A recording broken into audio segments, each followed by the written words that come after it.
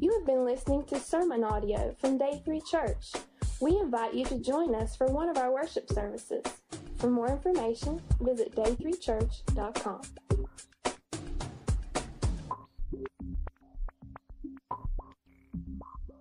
Last week I told you, if you were here, that I wanted to do this, but I couldn't because Jared, our youngest, our son, had surgery, and Becky had to be with him. But she's here this week, and the reason I wanted her to come up on stage with me for a minute, because sometimes, especially some of you newer folks, a lot of people come up to me and say, well, you know, I know you're married, but I don't know who your wife is.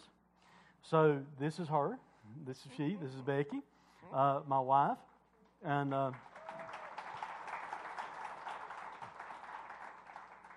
the main reason I wanted to come up for a minute was kindly in front of you guys to remind her how much I love her and how much I care for her, and how I think she's kind of like a shining light in my life. Yes, you know, I trust Jesus as my Savior. I understand that. That's what changes my life.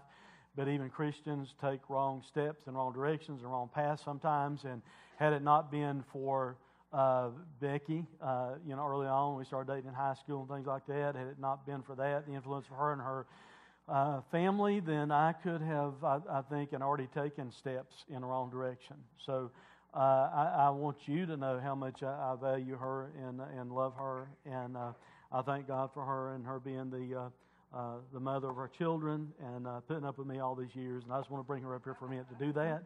So she really deserves a bigger hand than what you gave her a minute ago, because she puts up with me. So,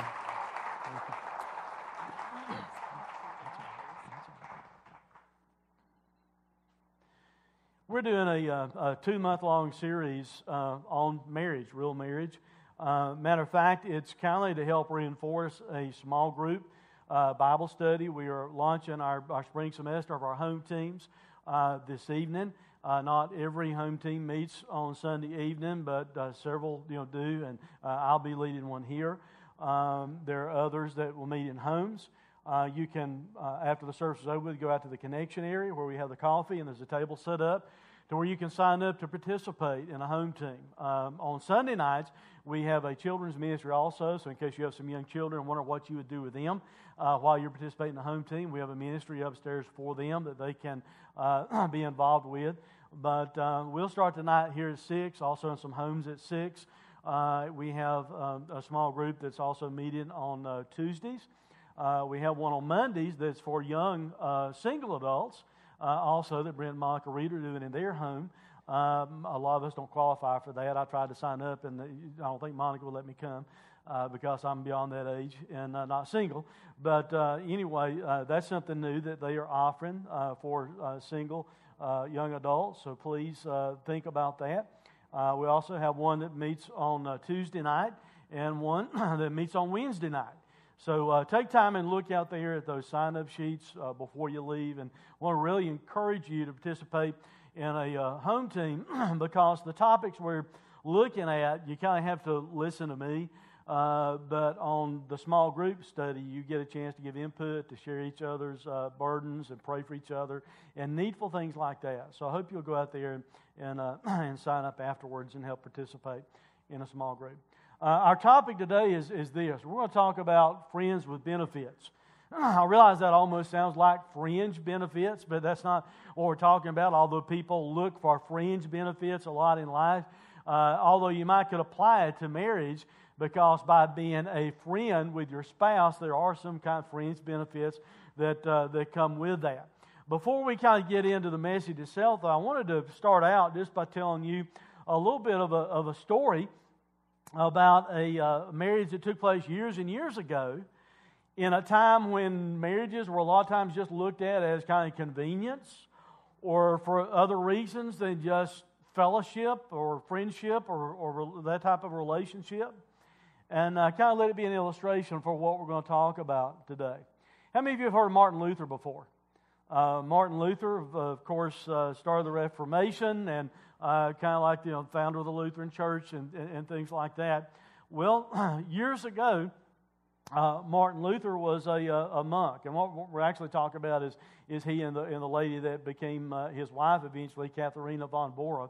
But he was a monk to start with. The reason he became a monk, he was out walking one day, and a lightning bolt almost got him, and he kind of took that as a sign that God wasn't pleased with his life. So he decided he better change some things, and he decided to go into a monastery and become a monk, and started reading the Bible, trying to apply it a lot to his life, kept falling short, feeling really guilty. There were even times in his life that he was kind of physically hurting himself, thinking that by doing so he was performing some type of penance for his sins to God. And then he continued to read the Bible, study the Bible. One day he came across a passage in Romans that says this: the just shall live by what? Faith. So he recognized then, at that point in time, it's kind of like the Holy Spirit just put a spotlight on his heart, and he realized that his relationship to God was not based upon his performance. It was based upon the finished work of Jesus, what Jesus had done on the cross. So as a result of that, he completely changed his belief system. He even came up with a thesis to where he wrote out several things that he believed. Went to a city there in Germany, and he nailed it on kind of like this bulletin board that they had set up, saying what he believed. The people, the church fathers, came up and read it, and they decided, we're going to hunt him down and arrest him and maybe even kill him because of what he had posted out there about the just living by faith.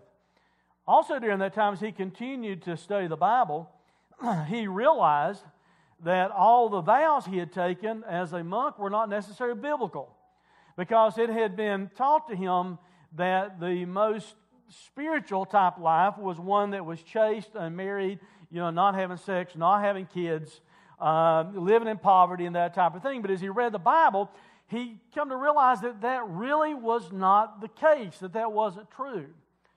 So he also wrote a book in which he renounced his vows as a monk. And he encouraged other priests and monks and nuns to do the same thing, that they needed to consider marriage, because the Bible talked about marriage, that it was okay to actually have kids, and it was okay not necessarily to live in poverty all of your life and things like that. So he wrote this book. Well, the book kind of fell into the hands of some nuns in a convent. There were 12 nuns in this particular convent. They got hold of his pamphlet and they start reading it. So they sent a letter to Martin Luther asking him to break them out of the convent. It kind of sounds like breaking them out of prison,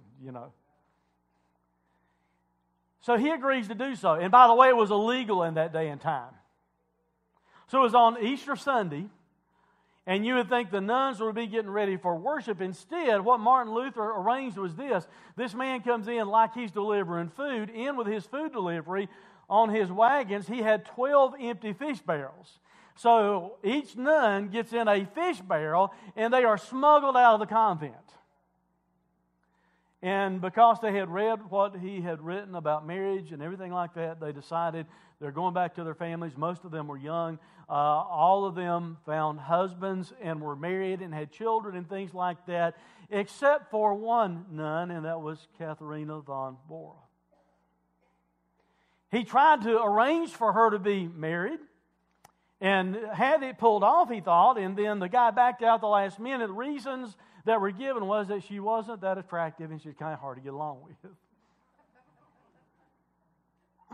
So she finally comes to Martin Luther and she said, you know that I lost my mother when I was 6 years old, and then I went and joined this convent, and that at 16 I became a nun, and now I have read your Bible study, and you have broken me out of the convent, so I'm your responsibility. So either you find me a husband or you have to marry me yourself. That was pretty brazen in that day and time. It was quoted that Martin Luther said, good Lord, they're not going to force a wife on me. But then after some time and her continuing on in him, finally he proposed to her.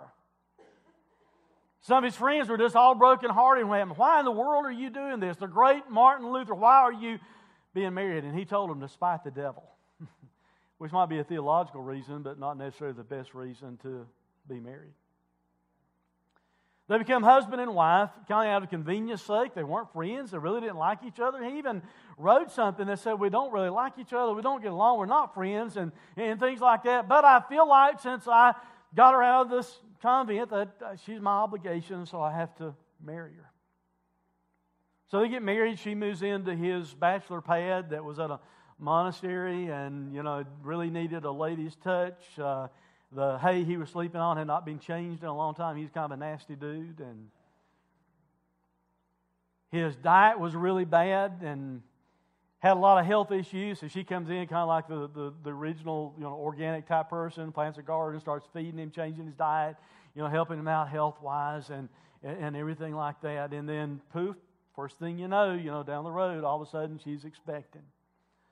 Now, that caused a stir in that day and time because there was an old wives' tale in Germany that the Antichrist was going to be born from a union between a renegade priest and a radical nun. So now she's expecting, everybody thinks, here's the mother of Chucky or something like that,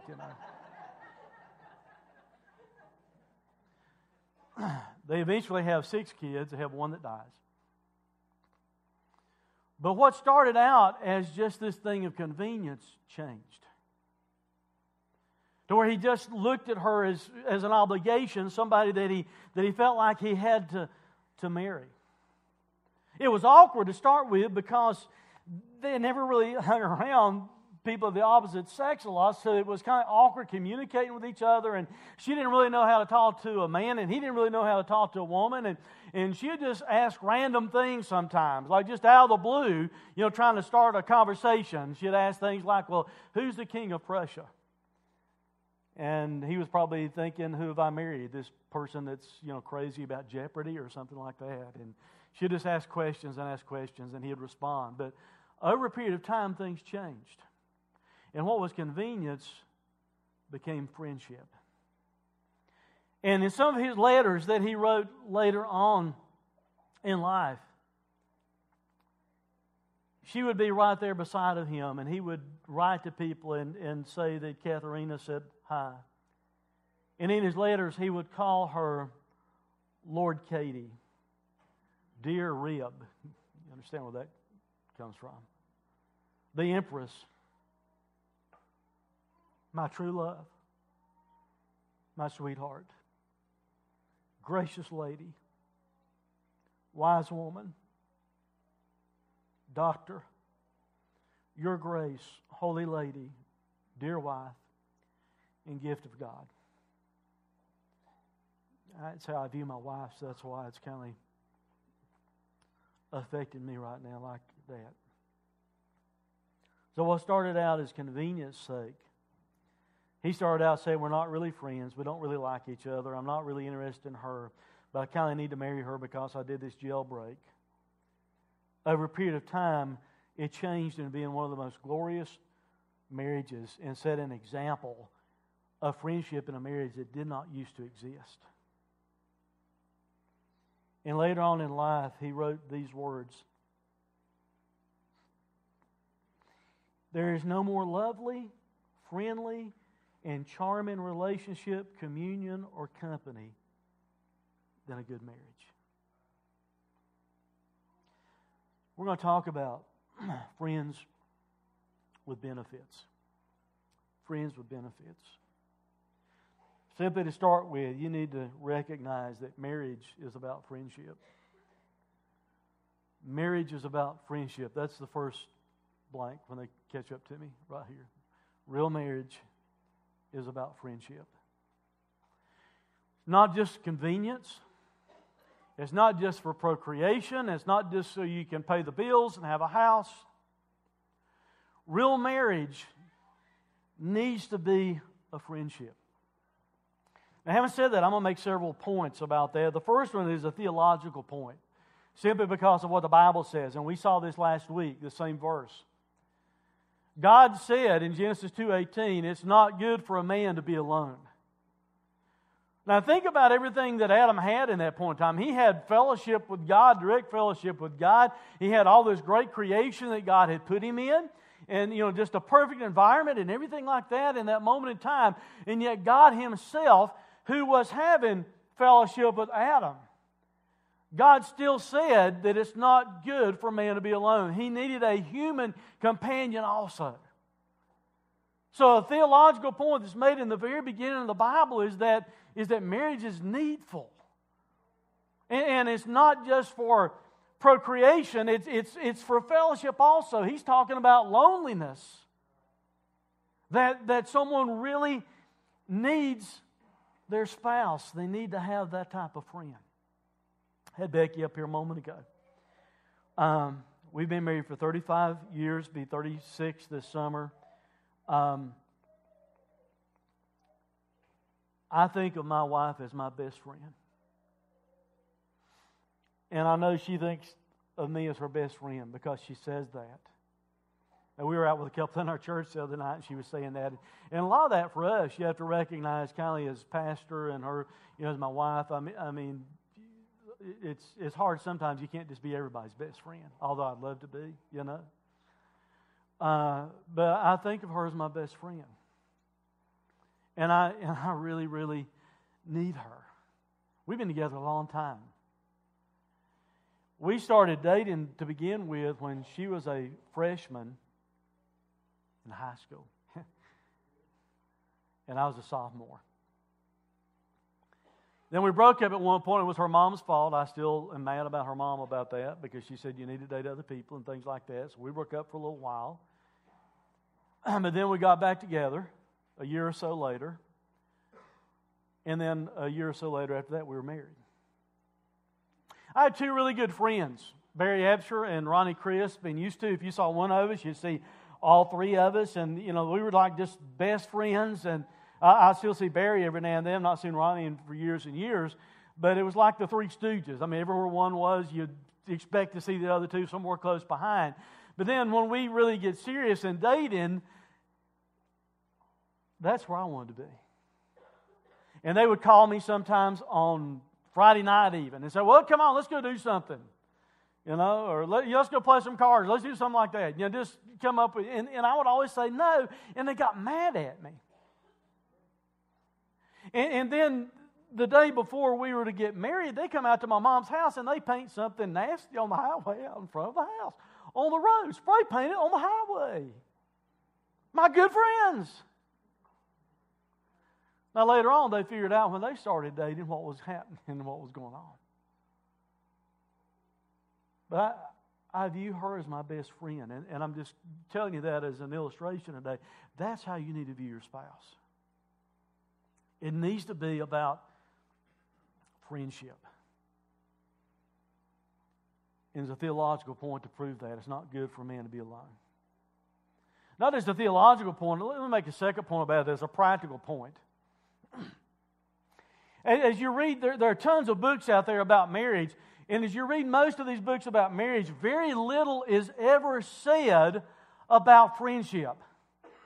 I mean, there'll be, an exposition of things like Ephesians 5 that we'll talk a lot about in this series, and other passages of Scripture that talk about, marriage and what the husband's supposed to do, what the wife's supposed to do, and things like that. But there's very little that's just written about being a friend with each other.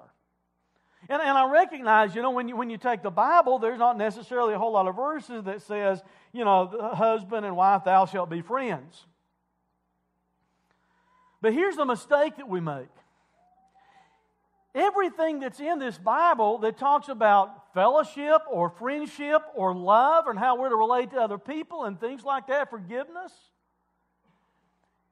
we're not to somehow segment that off from the marriage relationship. If two Christians can love each other, surely a husband and wife can figure out how to love each other. If two Christians can forgive each other and fellowship with each other, practice submission and things like that, surely to goodness a husband and wife can figure out how to practice those things. You see, it doesn't have to say, husband, you're supposed to be a friend. Wife, you're supposed to be a friend. There's enough in the Bible about relationships and friendship and loving each other and forgiving each other and things like that we need to apply to the marriage also. It doesn't give us an out to say, well, it didn't say husband, didn't say wife. No, if it applies to any other relationship, you ought to think it ought to also apply to the marriage, shouldn't it? There's no out just because it doesn't say it's to the marriage. See, it's possible for us to have a great theology of marriage and not have a friendship. It's possible for people to know all the verses about headship, submission, roles, and gender and the Bible and everything like that and not have a friendship. But I would submit to you, I think it's impossible to have a great marriage without friendship. Because if you just know all the rules and everything like that, all you're doing is taking the rules and pointing at each other and battering each other sometimes with the Scripture saying, well, you're supposed to do this and you're supposed to do that. And without friendship, it misses the foundation that it needs. So that's just a practical point that you need to see. John Gottman, he's a sociologist that researches divorce a lot in relationships and marriage. And he can predict divorce with a 90% success rate. Isn't that a scary thing? Somebody can interview you and figure out 90% success rate, that you might get divorced. But also in his studies, he says even though men and women are different, about 70% of men and women say that they desire for their spouse to be their best friend. So while we're different in a lot of ways, there is something very familiar that we all desire. Just a practical point, a beginning point. Let me make a beginning point real quick about, this thing of marriage being a friendship. Friendship really in marriage begins when you're single. And here's what I mean by that. You need to only date someone who's friends with Jesus. Now, I understand there are probably some people here in this size crowd to where there's someone that's married and maybe you got saved after you're married, or you married and, someone that's not a Christian. And I understand that's where you are, but we need to recognize the Bible tells us that light and darkness doesn't have fellowship together. And that's not talking about race, guys. That's talking about spirituality. So if you want to have a successful marriage, it starts out by you dating somebody that's friends with Jesus. And then it grows from there by becoming friends with that person and then building a relationship on friendship with Jesus and each other. Too many relationships and marriages start just because somebody decided to hop in bed with somebody and they didn't even know each other yet. There's not even any friendship, any basis yet for the relationship. So a beginning point in having this type of marriage, this friendship marriage that you ought to have, comes in knowing the other person and being sure they know Jesus and you guys knowing more about Jesus together. St. Augustine defines friendship in like this and applied it to marriage in his book called Confessions, which St. Augustine wrote this years ago. It might not sound like it, but he did. He said friendship is to make conversation, to share a joke, to perform mutual acts of kindness, to read together well-written books. And he was a theologian, so that's why I said that. You understand that? To share in trifling and in serious matters, to disagree, though without animosity. Why do we have to hold on to and be mad at somebody just because we disagree? Instead of turning loose of it. He says, just as a person debates within himself. Have you ever debated in yourself something, whether you ought to do it, whether this is right or wrong? Do you get mad at yourself for the rest of your life when you disagree in yourself? And in the very rarity of disagreement, to find the salt of normal harmony, to teach each other something, or to learn from one another, to long with impatience when absent. In other words, you really want to be with them, to welcome them with gladness on their arrival. Let me talk to you about friendship. God is one God, three persons. We call it the Trinity. Another way to look at it is that God is a friend and has friends. God Himself is a friend and has friends. And God makes us in His image and likeness for friendship with Him and with one another. So in other words, God is this Trinity, God the Father, God the Son, God the Holy Spirit. So in a similar way, we need to have that type of relationship, that type of friendship with one another. God is a friend and has friends. We're made in His image. We need to be friends with each other. In the Song of Solomon, here's the way the bride or the wife puts that, I think, maybe in the Song of Solomon. She is describing her relationship with the bridegroom, and she says, "This is my lover, and this is my friend." Don't miss the second part of that. See, the men, we tend to read the first part of that, and we think, yeah, we get married for that. It's, to be able to have love, to make love. But I want to suggest that just maybe our wives view it like this wife viewed it. This is my lover. Yeah, that's part of it. And this is my friend. It's about more than just that intimate sexual part of the relationship. There needs to be that type of relationship, that type of fellowship, that type of friendship taking place. I'm afraid men, many times, we look for friendship with the guys. And we come home looking for benefits. And we need to recognize that friendship in the marriage, along with that comes benefits. And we need to be friends with each other. Let me make an important point real quick and then we'll move on. We're talking about marriage being a friendship. In Ephesians 5:25, most of you that read the Bible very much, you've been Christians very long, you're familiar with this verse. It says, husbands, love your wives as Christ loved the church, which means sacrificially to love them like Jesus loves the church. But another way to translate that could be like this. Husbands, be friends with your wives like Christ is a friend of the church. Does that change the perspective of it? Pretty much. Because a lot of times we just think of love and we'll go to the sex thing and stuff like that when it's really talking about sacrificial love to start with. But think about it in those terms. Husbands, be friends with your wives as Christ is friends with the church. See, men hear the word love and they think sex. Women, I think, hear the word love and they think friendship a lot of times. So like I suggested that to you a minute ago, guys, let me suggest to you just maybe your wife hears the word love as friendship. God said it's not good to be alone, and His answer for that was marriage. The wife looks at her husband being her near and dear friend, and that's the way we need to view marriage. So let me ask you, on a scale of 1 to 10, a lot of times you'd like to rate stuff and things like that. On a scale of 1 to 10, 10 being really good and 1 meaning you really need to work on it, how's friendship in your marriage? What would you find out if you were to sit down with your wife and ask, how good of a friend, or with your husband, how good of a friend have I been to you? Because we're going to encourage you all through this series to do some things like that, especially in our small groups. There'll be times for you to have a homework assignment and for you to go home and work on some things. And we need to understand that God wants us to have friendship.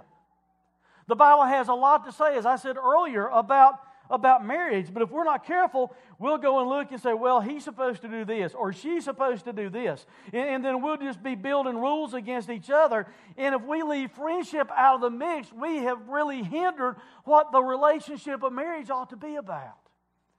If all we do is use it like a battering ram to go in and say, well, look, this is what's supposed to happen and that's what's supposed to happen. It might be biblical, but it misses the friendship image of God the Father, God the Son, and God the Holy Spirit that our marriages ought to also reflect. See, marriage can be like a holy trinity, so to speak. You've got a husband, you've got a wife, and you have Jesus. And if we'll focus upon the husband and the wife and Jesus. If the husband will focus upon Jesus, the wife focuses upon Jesus, they focus upon each other. They can grow in friendship together because they have the right perspective to start with in their marriage relationship by focusing upon the fact that it's this holy trinity that God wants to glorify Himself through. Can I ask you a question before we move on? How many of you are interested in friendship? Do you like having friends? Some of you would probably say, I wish my husband or my wife, I wish we were better friends with each other.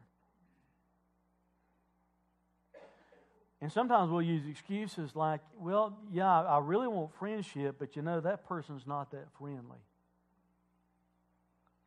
I'd love to have friendship with my husband, but he's just not that friendly. I'd love to have friendship with my wife, but she's just not that friendly. As though that's our excuse. Can I suggest something to you?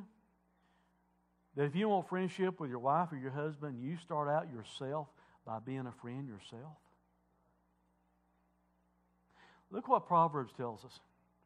A man who has friends must himself be friendly.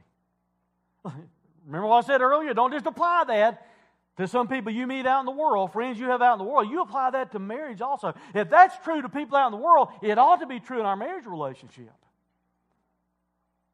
But people sometimes will say, well, I'd like to be friends with somebody, but they're just not very friendly. People come to church sometimes and say, well, people aren't that friendly over there at that church. I'd like to have friends. Well, you know what? Start out by being a friend yourself. I've never really met anybody that's a really friendly person that doesn't have friends. Have you? I've met people that are bitter that don't have friends. People that are judgmental and condemning other people all the time and making excuses all the time that don't have friends. But somebody that really makes an effort to be a friend, most of the time, you know what I find out? They have friends in their life. So don't cop out by saying, I'd love to be a friend with my husband, I'd love to be a friend with my wife, but they're just not that friendly. You initiated yourself by being a friend. We're going to finish today by kind of taking the word friends and using it as an acronym.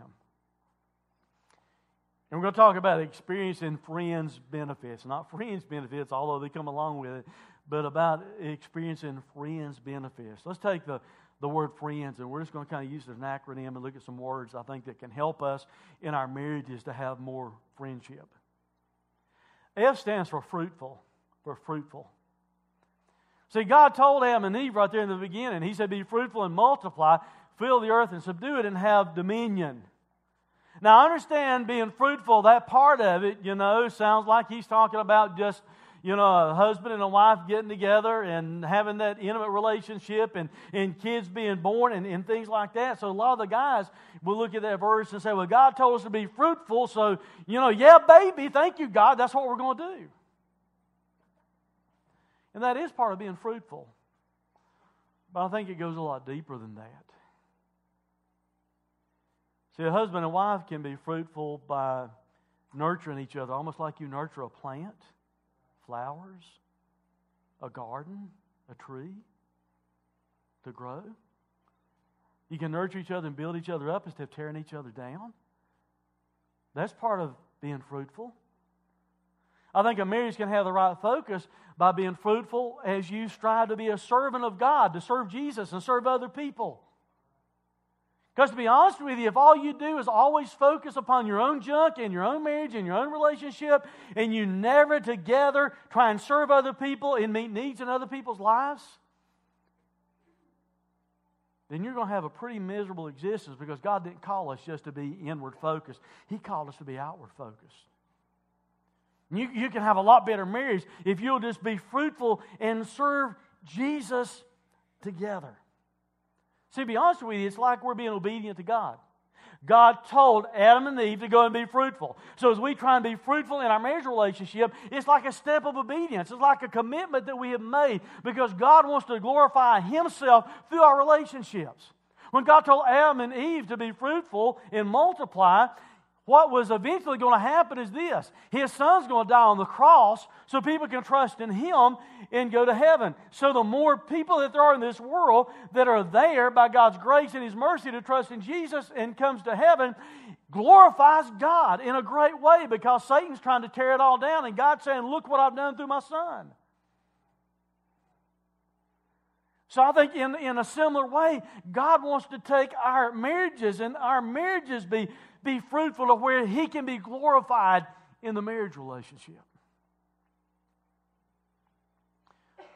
R stands for this: reciprocal. Reciprocal. It's where you realize you have to work on things together. It's not just a one-sided deal. It's a couple working on friendship. It's a couple working on the relationship. They're doing what they can to make things work. In a marriage, if you have one person that's unfriendly and another person that's unfriendly, you know what you have in that type of marriage and that type of home? You have a lot of conflict and coldness. If you've got one person that's unfriendly and the other person trying to be friendly, it still doesn't work out good, because what you have is selfishness and sadness taking place. But on the other hand, if you have two people who are friendly, you can have love and laughter instead of conflict and coldness and selfishness and sadness. If two people are being friendly and working on the relationship in a reciprocal way with each other, both doing their part to make it work, then the marriage can be what God would desire for it to be, and we can experience things like love and laughter in it. Our last series that we did here at Day 3 was called New, because we were hopping into a new year and things like that. One Sunday I talked about a new commandment. Remember what the new commandment is? This is what Jesus said. This is what He told His disciples. Here's the new commandment in John. A new commandment I give you, that you love one another. Just as I've loved you, you also are to love one another. Now, let me apply what I said earlier. We'll read that and say, yes, Jesus told that to His disciples. Jesus told His disciples to love each other because by doing so they could prove to a lost and dying world that they're authentic. I want to admit to you that's not just for His disciples, it's for two disciples that are also married. A husband and a wife who are followers of Jesus, who are striving to be disciples of Jesus. They are to love each other also. Do you agree with that? We don't need to apply and say, oh, that's just having to do with Christians loving each other. Now, that is true, but it also has to do with a Christian husband and a Christian wife loving each other, because one another or each other is reciprocal in its nature. To where you're loving the other person, and by doing so, having the type of friendship that God would have you to have in the relationship. I stands for intimacy. Intimacy. Intimacy, the English word for intimacy literally means, when you study out where the word comes from, it literally means this: into me, see. We think of it as just the sexual part. The Bible tells us in Genesis that Adam knew his wife. He knew her, and then she conceived and had children. So that's one reason we think of it in those terms. And it is involved with intimacy. That's part of what takes place. But it needs to go beyond that and be deeper than that. We need, as husband and wives, to see into each other. Wives, your husband needs you to see into him. He's got that need in his heart for you to see into him and see what's going on. Husbands, your wives have the need for you in an intimate way to see into their lives. To actually spend time with each other. To have that level of intimacy with each other. An old proverb says this: friendship doubles the joy and cuts the grief in half. I can enjoy something more if I enjoy it with my wife than I can if I enjoy it by myself. And if she's not with me when something happens, or I know of something that is a blessing to me that's enjoyable, I can't wait to tell her about it. And in the same way, if I'm going through a tough time, she can help cut the grief in my life, and I can do it for her. There's really three kinds of marriages that you can have. You can have a back-to-back marriage relationship, or a shoulder-to-shoulder marriage relationship, or a face-to-face marriage relationship. Back-to-back is kind of like where you're adversaries. You're not looking at each other, you're not relating, you're not being friendly, you're just back-to-back. Maybe intentionally. She's made me mad. He's made me mad. Or you can have a shoulder-to-shoulder marriage. And I'm afraid that's where a lot of us get trapped in because of the busyness of life. Because in a shoulder-to-shoulder marriage, it's like we're co-workers. I mean, we're just having to pull everything off. We're having to pay the bills. Maybe you were married when you're in college. And your goal is we got to finish college and we got to pay for the student loans. And then we got to buy a house. We got to get the house paid for. Or kids come along. So then you've got this goal of raising the kids. And you've got Little League and soccer and everything like that taking place in the house. And before you know it, you're just kind of working shoulder to shoulder beside each other. You're co-workers and you're trying to make everything work and trying to pull everything off. Does that sound familiar? But you see, if that's all the marriage is about, what happens when you meet those goals? What happens if your goal is to pay off the student loan? What happens when your goal is to get a house and pay off a house? What happens when the goal is that you've raised the kids to Little League soccer, high school, college, and everything else, and now you're an empty nester? What happens if that alone was the goal, and all of a sudden that's gone? You see why you need to be friends? See, the type of marriage that we really need to strive for is a face-to-face marriage, to where we're taking time to see into each other. We're taking time to look into each other's eyes. We're taking time to see what's going on in their life, and they're seeing what's going on in your life. To slow things down a little bit, and I understand it's hard. I've been there. I'll tell you what, and Becky will tell you the same thing. We've been caught up a lot of times, I think, in the shoulder-to-shoulder marriage. Every now and then, every couples have this. Every now and then, we've probably been back-to-back. You ever been back-to-back? Hey, we're not perfect just because I'm a pastor and things like that. I promise you, we had an argument last night about something. But we're not back-to-back over it. But it's easy to get caught up in the shoulder-to-shoulder because you've got these goals and things and junk you're having to take care of, to where you fail to take time to be face-to-face with your spouse. You fail to take time to see into them. And you see, I think the language of the Bible is this. The language of the Bible is face-to-face. Let me give you some examples of that. Jacob called the name of the place where God met with him Peniel, saying, "For I have seen God." What? Face-to-face. Exodus says, "Thus the Lord used to speak to Moses face-to-face as a man speaks to his friend." Corinthians says we see through a dim fog mirror. Or it's like looking through a dim fog window is more or less what it's saying. But one day, the time will come that we'll see Jesus face to face. I mean, I can take this like a mirror and I can kind of see things about Jesus and read things about Jesus, but one day I'm going to see Him face to face. That's the goal, to see Him face to face one day. Not just to know stuff about Him, but to look into His eyes. And the Bible gives us marriage as an example of the relationship between a husband and a wife. So it ought to be the goal that we have to look into each other's eyes and to be sure that we have a marriage that is face-to-face, not just back-to-back. E stands for this. E stands for enjoyable.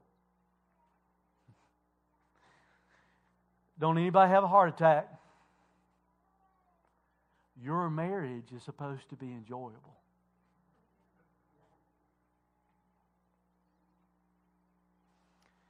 Go eat your bread with joy. Drink your wine with a merry heart, for God has already approved what you do. Let your garments always be white. Let not oil be lacking from your head. Enjoy life. Notice this. Enjoy life with the wife whom you love all the days of your vain, and some translations say meaningless life that He's given you under the sun. The word for vain or meaningless here in the context of how it's used in Ecclesiastes probably could be translated fleeting. In other words, it's passing away. Time is on the move. Because you're so busy in life, before you know it, you're a whole lot farther down the road in life than you realized. So He's telling us that we need to take time to enjoy life with our wife or with our husband, if you look at it in the other direction. Because life is fleeting from us. James even calls it this. James says it's like a vapor. It's there and it's gone. Becky and I were riding in the road last night, and she was talking to her sister, and I could tell the conversation had kind of gone to, some birthdays that are coming up, and, she couldn't believe her sister couldn't believe how old she's getting to be, and things like that. Well, I've got a birthday this month, and it ticked me off they were talking about that, because I'm listening to them talk, and I thought to myself, in 4 more years, I'm going to be 60. I'll be 50, 60. 4 more years, I'll be 60. I remember when I thought that was ancient. Some of you right now, some of you young people think that's ancient. I cannot believe my oldest daughter is going to be 30 before long. She don't like hearing about it, but one day, here before... she's got a year or so before that rolls around. And she's grabbing all she can, isn't she? But see, the truth of the matter is, man, it flies by. I mean, think about when the holidays come. Honest, this last Christmas, I thought the Christmas before it was like 2 months ago. Huh? I mean, it's like, boom, you're there again. I mean, like I was talking with my kids, what happened with Jessica? She was this tall, now she's taller than me. She picked me up and carried me around if she wants to. I mean, it gets gone before you know it. Bethany, that I always thought of as being my little girl, some stinker come and married her last November.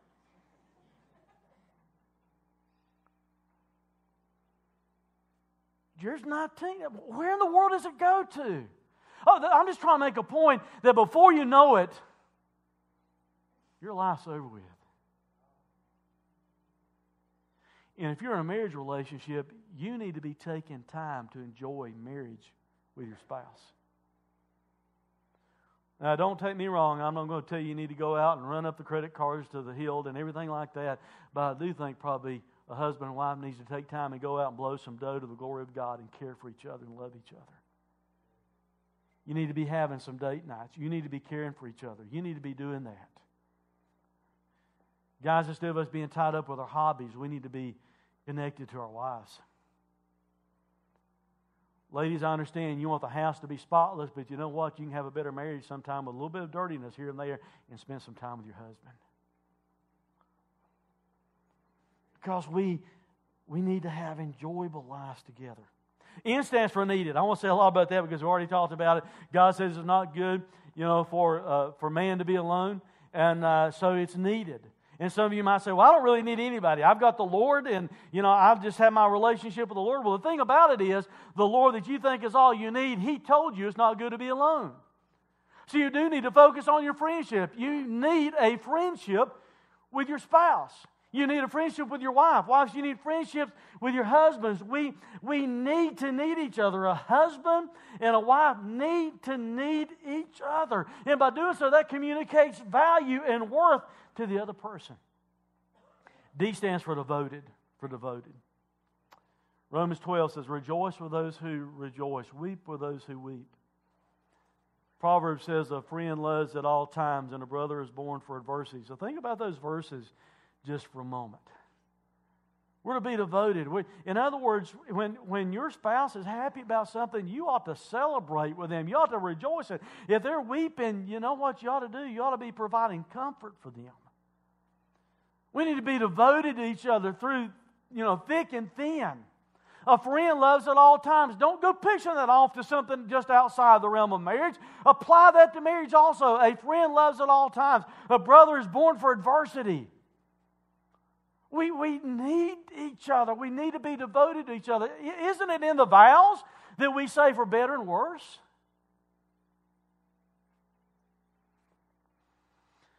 I alluded to this last week, but I didn't put the picture up. You may see this more than one time in this series. This hit Facebook. I'm sure it's been around. Some of you may have seen it years ago. I didn't. I saw it on Facebook about a week or so back, and I posted it. I posted it as a picture of Jesus caring for the church because sometimes we're unhealthy. But I want to use it in a different way today. In the picture, there's several pictures there, is Katie Kirkpatrick and her fiance, or became her husband, Nick.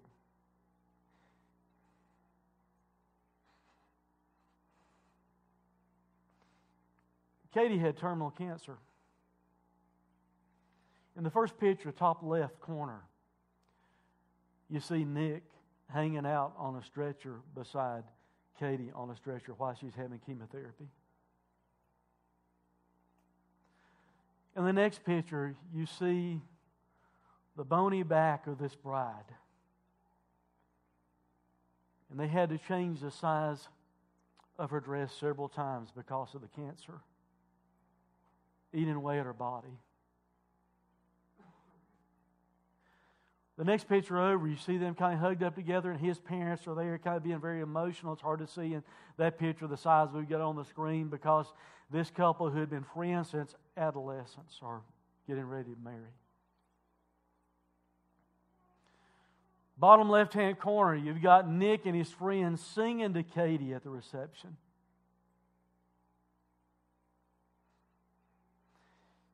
Middle picture on the bottom, you've got her sitting down because of the cancer and the weakness, and she had to keep oxygen on all through the ceremony, and at the reception she had to sit down and rest. And then in the last picture, you just see this very intimate moment of them together. 5 days after the wedding, she died of cancer. But I would submit to you, that's a pretty good illustration of being devoted.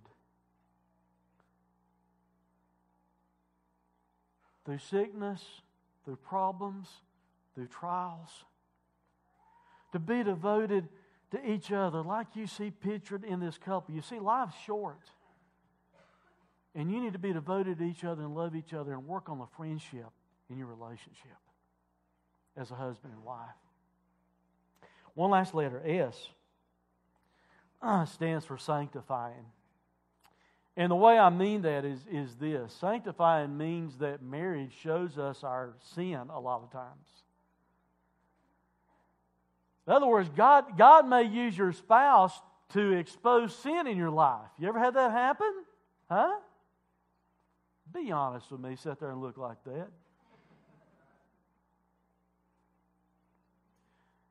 And see, some people will make excuses. Well, I wasn't like this until I got married. Yes, you were. You just didn't have anybody to point it out.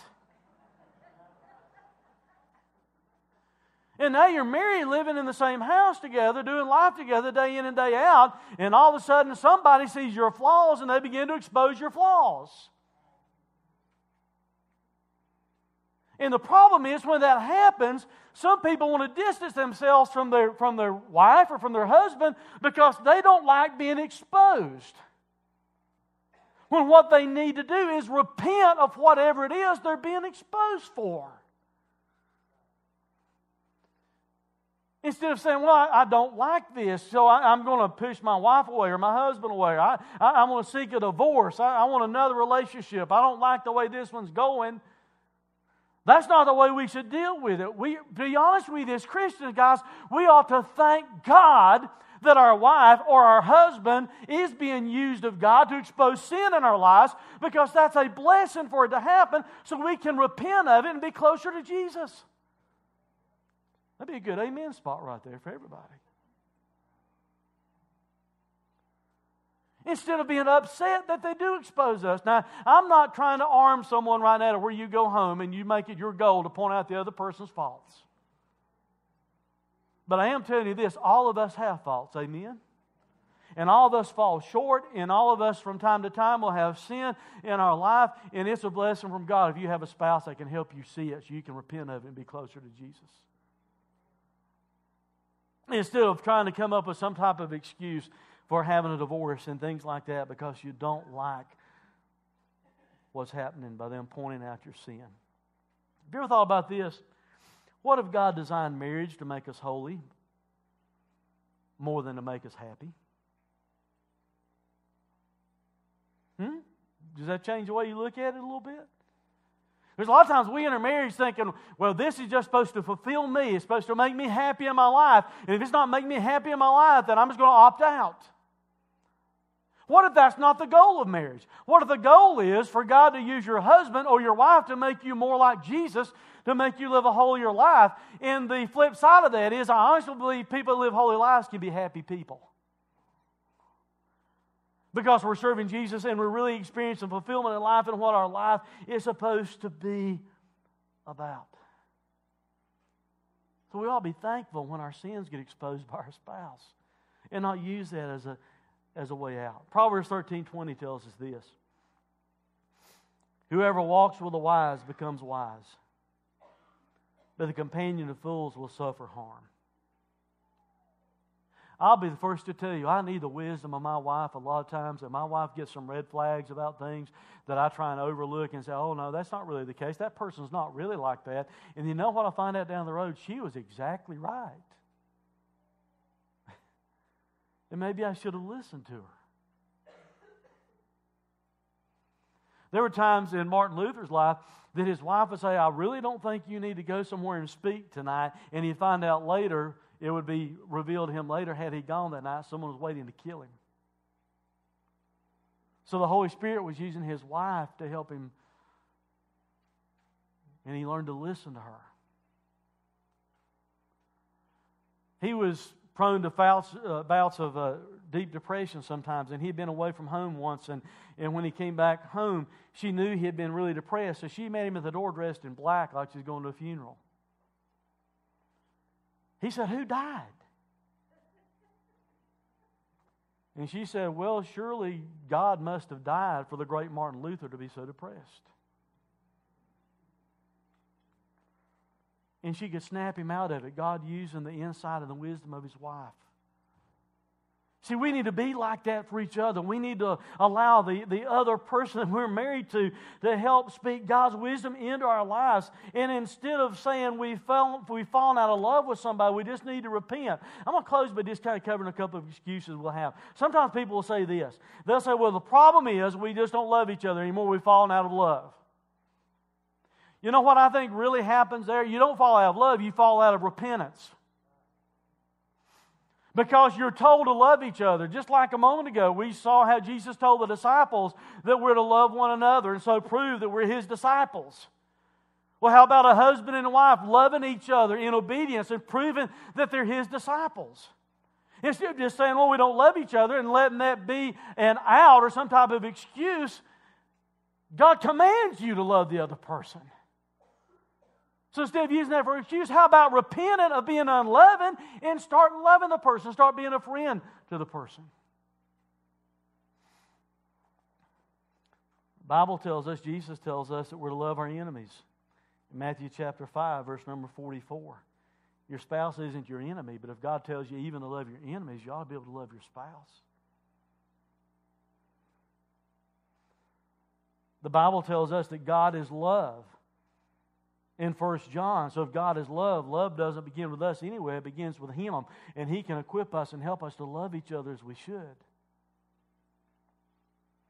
Galatians chapter 5, verse 22 says the fruit of the Spirit is love. In other words, if you're a Christian, the Holy Spirit lives in you, the very first fruit that's mentioned there is love. So instead of me using it as an excuse, I don't love her, I don't love him anymore. Instead of people using that as an excuse out of the relationship, what they need to do is repent and say, I'm a Christian, I'm supposed to have this fruit of love in my life, so I'm going to love them, and I'm going to be a friend to them.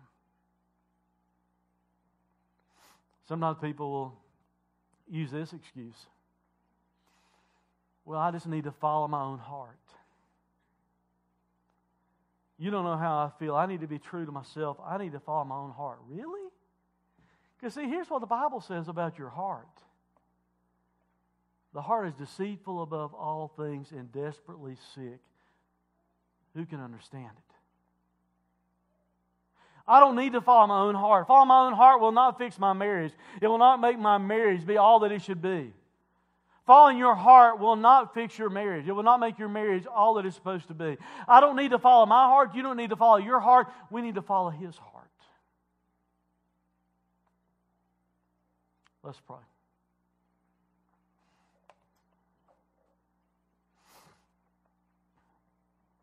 Father, God, I pray right now that You would help us to follow Your heart. God, I understand with this number of people here, God, we're not perfect. I'm not perfect. Becky's not perfect. None of us are. I understand we have struggles and problems in relationships. Lord, I know there's probably a full gamut right now of marriage relationships, probably people who are very close and the best of friends, and probably some people here that's on the verge of just falling all to pieces. God, I pray You help us to understand that marriage is about a friendship. Lord, that we need that in the relationship. It's not for convenience sake. It's not just so we can have kids and a home and things. God, we need companionship. We need friendship.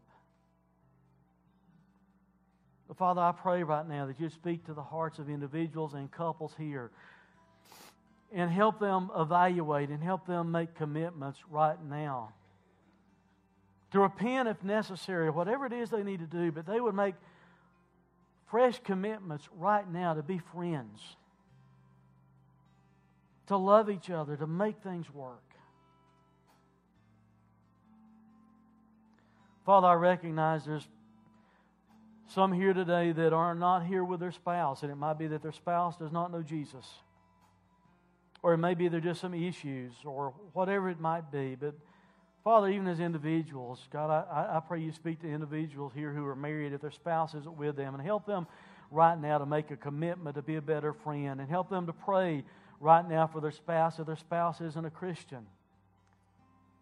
Help them to pray over maybe some issue that's pulling them apart, and God, just bring about restoration and healing into that marriage. God, I pray for individuals who are single. Father, I pray you help them not to write this off that we've talked about today, but help them to see that a successful marriage starts out with them, first of all, being a friend with you through Jesus, and then secondly, finding somebody else who's a friend with you through Jesus, and then, Father, helping them to build upon that relationship together as they live out their life.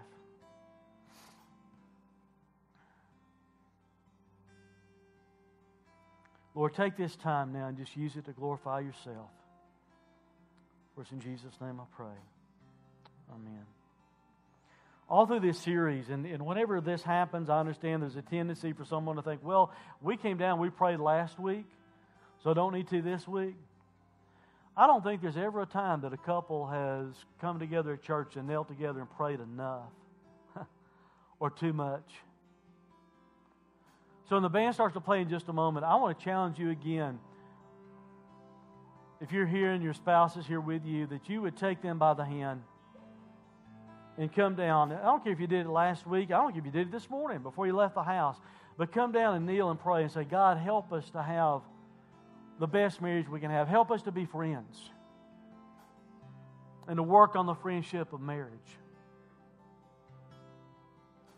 As I prayed a moment ago, if your spouse isn't here, maybe you need to come and pray for them for some reason. Or pray for yourself. Maybe it's you that needs fixed so the relationship can go on.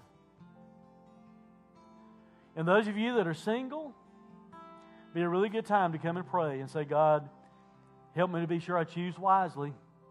You tell us we need to choose wise friends so we can experience wisdom. We need to wisely choose our spouses also. So why not come and pray that God will help you do that? And if you need Christ as your Savior, I'll be here at the front. I'm going to take my wife's hand. I'm going to kneel with her again and pray with her. But if you need Christ as your Savior, please come. And I'll be free in just a moment and love to talk to you more about it. We're going to close the service with one baptism that I know of. You could be here and you already know Christ as your Savior and never been baptized. We can get you as dry as possible, even though you're not prepared. If you know Christ and you know God's calling you to do that, then please come and let us know. But I especially, again, I want to challenge couples. And if you're not signed up in a small group, please go out in just a moment and sign up and be part of a small group to where you can work on this in a more intimate fashion over these next few weeks. But I want to challenge you right now to please come and pray.